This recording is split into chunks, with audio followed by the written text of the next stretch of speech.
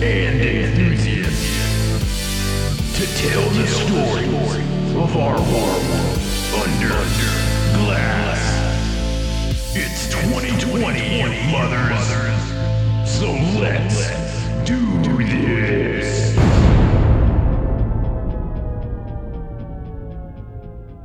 So we released 3 episodes last year and are looking forward to many more. And as I look to the future, I set up a method for you, the listener, to reach out to This American Pinball via email. Our address is thisamericanpinball@gmail.com. Feel free to send me any questions and comments. Questions like, what is This American Pinball? Why are your shows so long? Or why are your shows so short? Or who the hell are you? And how did you get in my house? And if at all possible, please try to maintain some sort of sense of decorum. I don't want to run into... Oh, I've been waiting to tell this guy off. Dear Josh, your show sucks. And your website, well, I wouldn't... Even if you were your mother... Well, that's my 2 cents. So keep the change, you filthy animal. Oh, pop culture reference. Nailed it. And send. Okay. As we're on the topic of future outlook, here's a little insight as to what you can expect in the coming months. First, more sound design and more music. I've really been getting into synthwave, and the songs on the podcast are mostly tunes that I've written, and I want to do more of that, writing cues and retro 80s style songs for the podcast, as well as maybe digging a bit deeper into the sound design elements. Further, I'm going to try my hand at doing my first Journey to or wall-to-wall coverage of the Texas Pinball Festival, which I will be in attendance. So if you're going to be at TPF, I'll have some t-shirts and stickers with the This American Pinball logo to hand out. And so if you want one, you can find me out and about at the festival. Now, if you're not attending TPF and still would like a shirt or a sticker, I'll be giving away whatever's left when I return. And depending on the interest, we may do a second run of swag. The festival in Texas will be my first major convention, and my first pinball-specific event, and I'm looking very forward to it, although I do have a bit of social anxiety, and being amongst such a large crowd does concern me. I have ASD, and so I'm bringing a friend with me who's a comic book artist who draws and inks for the D Ward, who has a ton of convention experience, and is there to help keep me in a comfortable state of mind. In my mind, which tends to view things in a very binary sort of way, I envision the trip as either being a scenario of panic. Josh, over here. Josh, how did you come up with This American Pinball? Mr. Jacob, one at a time, please. Is it true that This American Pinball is a front for money laundering? Yes. I mean, no. Hey, Mr. What? Jacobs, what's going on with the new year? Are you doing anything special? Or one of isolation. Hey, everybody, This American Pinball in the house. Anybody want a free shirt? Anyone? Hello? Back him! Logically, I know it's likely to fall somewhere in the middle, or a situation where I hand a t-shirt to someone who has no idea who I am, or what This American Pinball is, but rather wants a free t-shirt to mow the grass in. Regardless of what it turns out to be, it's sure to be an experience.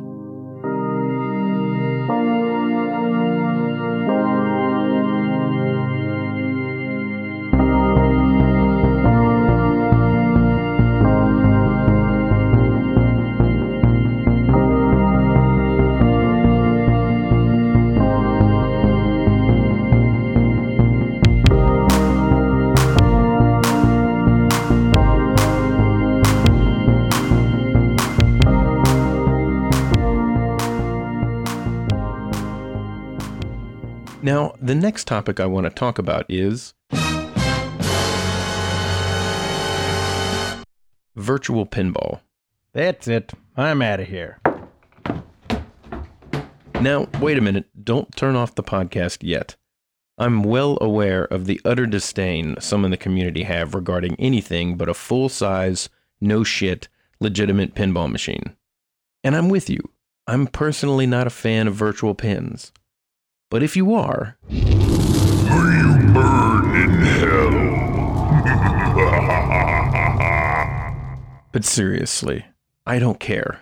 Whatever floats your boat, you know? And just between you and me, I actually really like the virtual reality pinball on PSVR by Zen Studios. I mean, when you're playing Jaws and Jaws comes up and bites the floor when you drain a ball, that's pretty badass.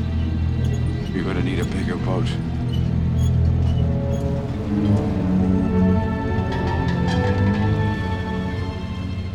Nevertheless, no matter what your feelings are, it seems with the release of the Gottlieb Haunted House machine by Toy Shock, or the Attack from Mars and Star Wars editions presented at CES by Arcade 1UP, there are bound to be some who buy, like, and flood our marketplaces with these piles of hot garbage, which is probably the thing about these machines that annoys me the most. Like, I'm sure some of you are.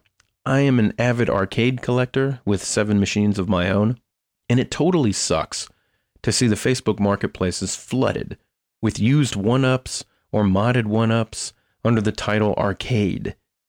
It should be a felony to label these things as such. They are toys and should be designated properly.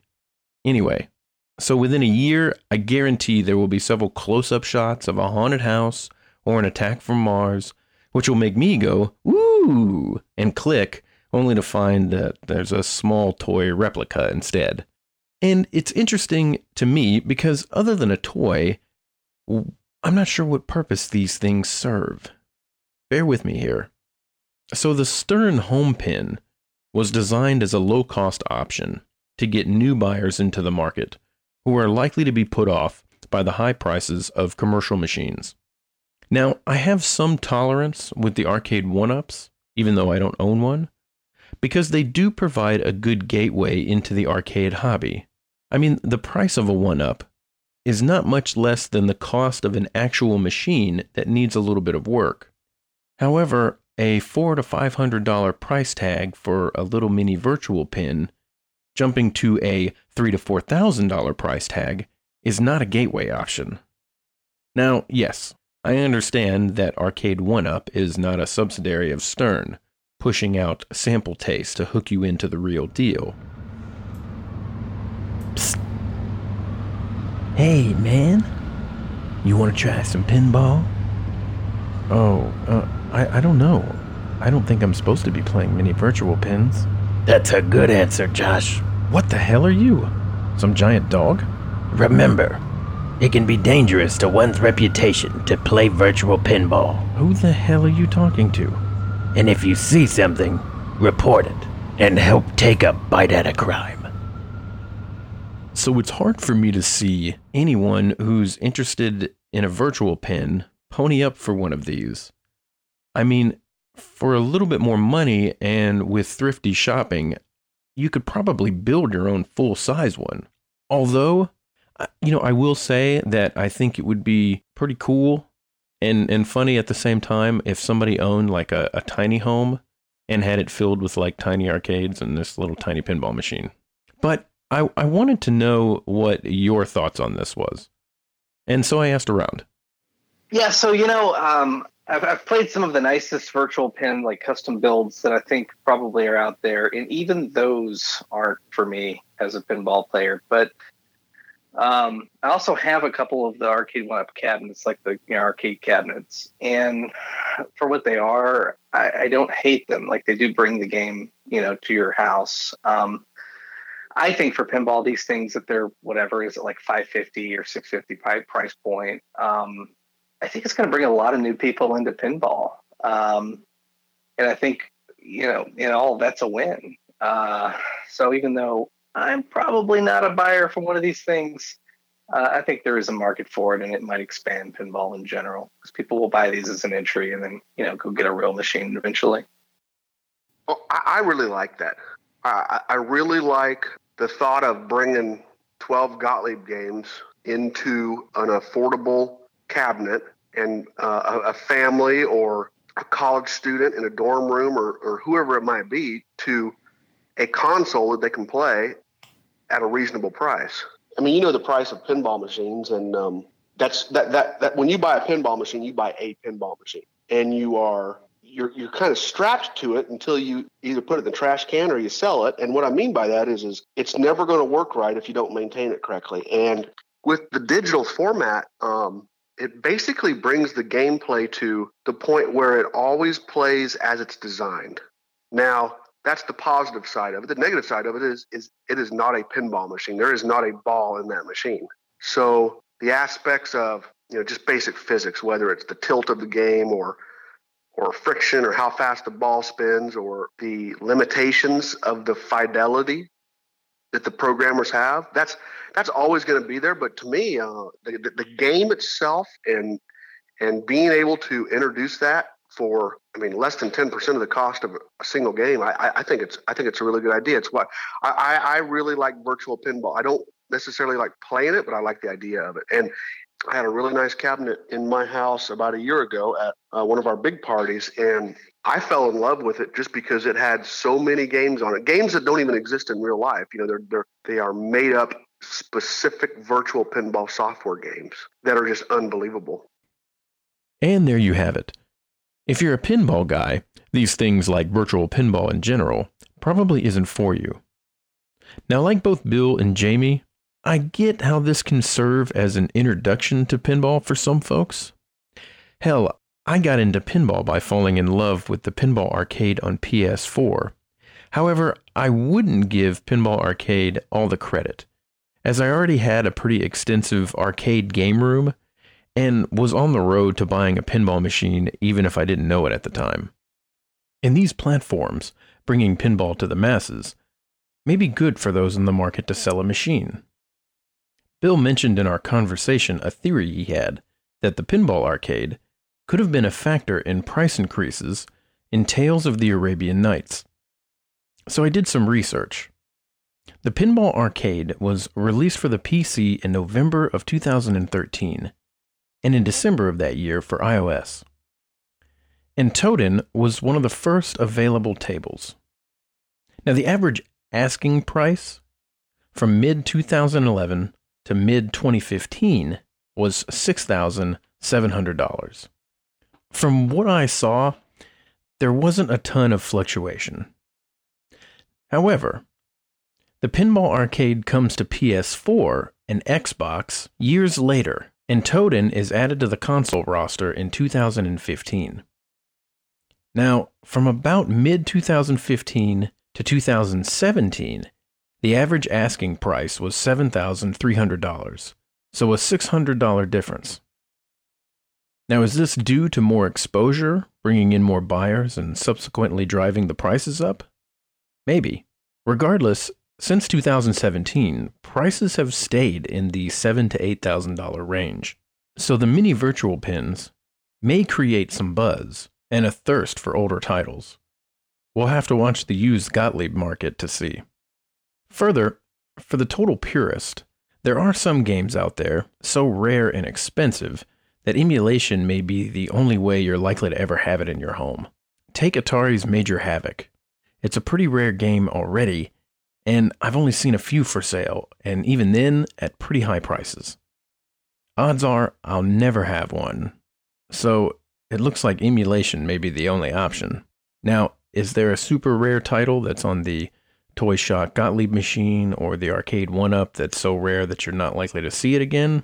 I don't know. I mean, Haunted House is a pretty rare title, but there are some out there. So if you're an average Joe and you want something to mess around with, the mini pins may be a good, affordable option.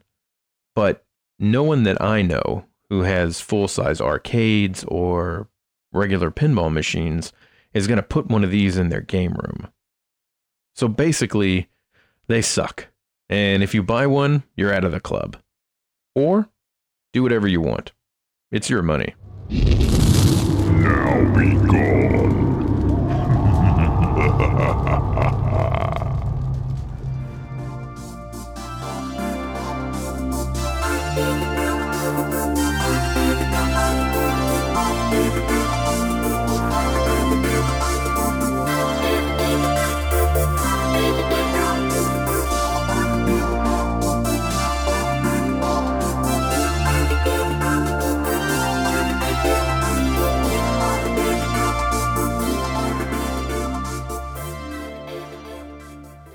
Now, for our final topic, we're going to discuss new in-box pins. And I see myself as one of the lucky ones, as I've bought 2 new in-box pins, and neither of them have had any mechanical or playfield issues. However, word on the street is that both are quite common. Shortly after I released episode 3, where I spoke to Dave Howard about planking, a buddy of mine was like, hey, if you want to see some real playfield issues, check out some of the new Sterns. Then he went through some examples with his Batman 66, having planking and rippling in the playfield. Then another friend of mine mentioned he had similar issues with his Batman 66 and his Deadpool. I mentioned that I had my eye on a Stranger Things, and he issued a warning. Well, I wouldn't get one unless you can see it first. Now, I'll admit the thought is troublesome to consider that there may be cosmetic issues with a brand new machine. Now, if they're ones that you wouldn't notice unless under extreme lighting and only at certain angles, I would let that slide. Basically because I would never comb through the machine so meticulously to find such faults. However, if the flaw was obvious while skimming over the machine, sure, I'd have a problem with that, especially if I paid a high price for the machine. Now, Pinside is rife with playfield issues around the posts and dimpling, some more egregious than others. And again, if I can't see it in a look over or while playing, then no harm, no foul. But from what I gather from forum responses and friends is caveat emptor, or buyer beware.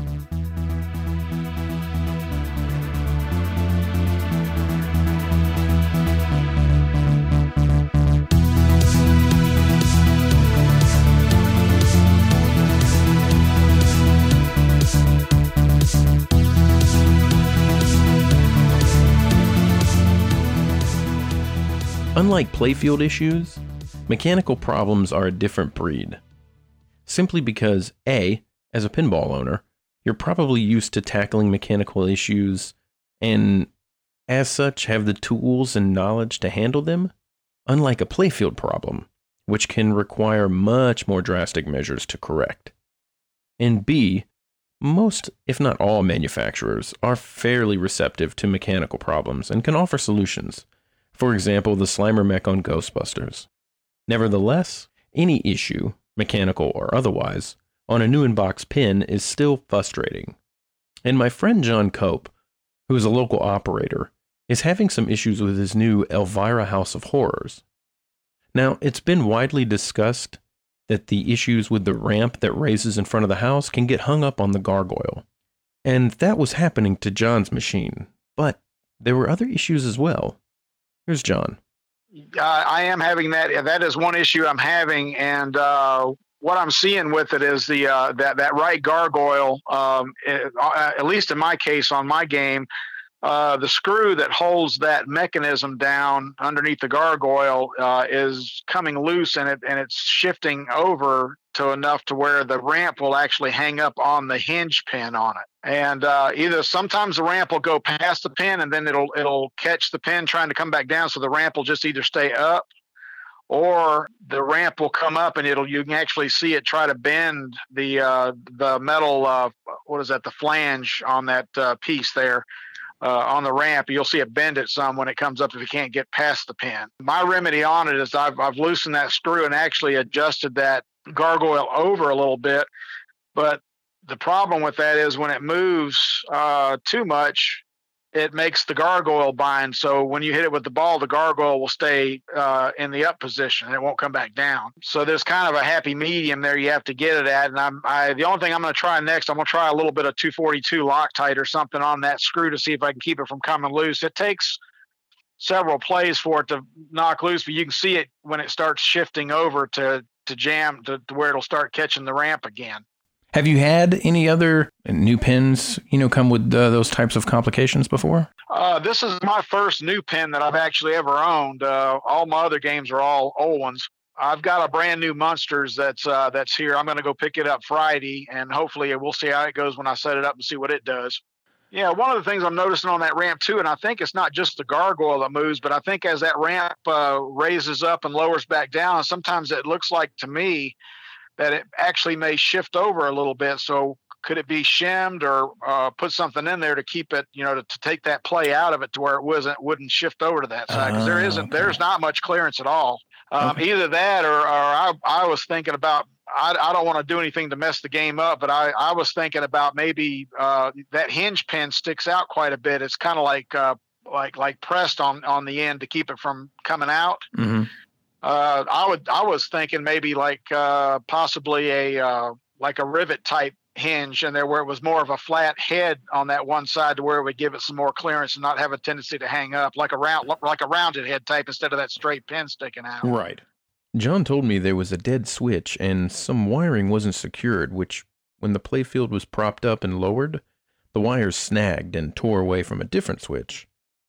He got a new switch to replace the dead one from Stern and resoldered and secured the wiring from the other.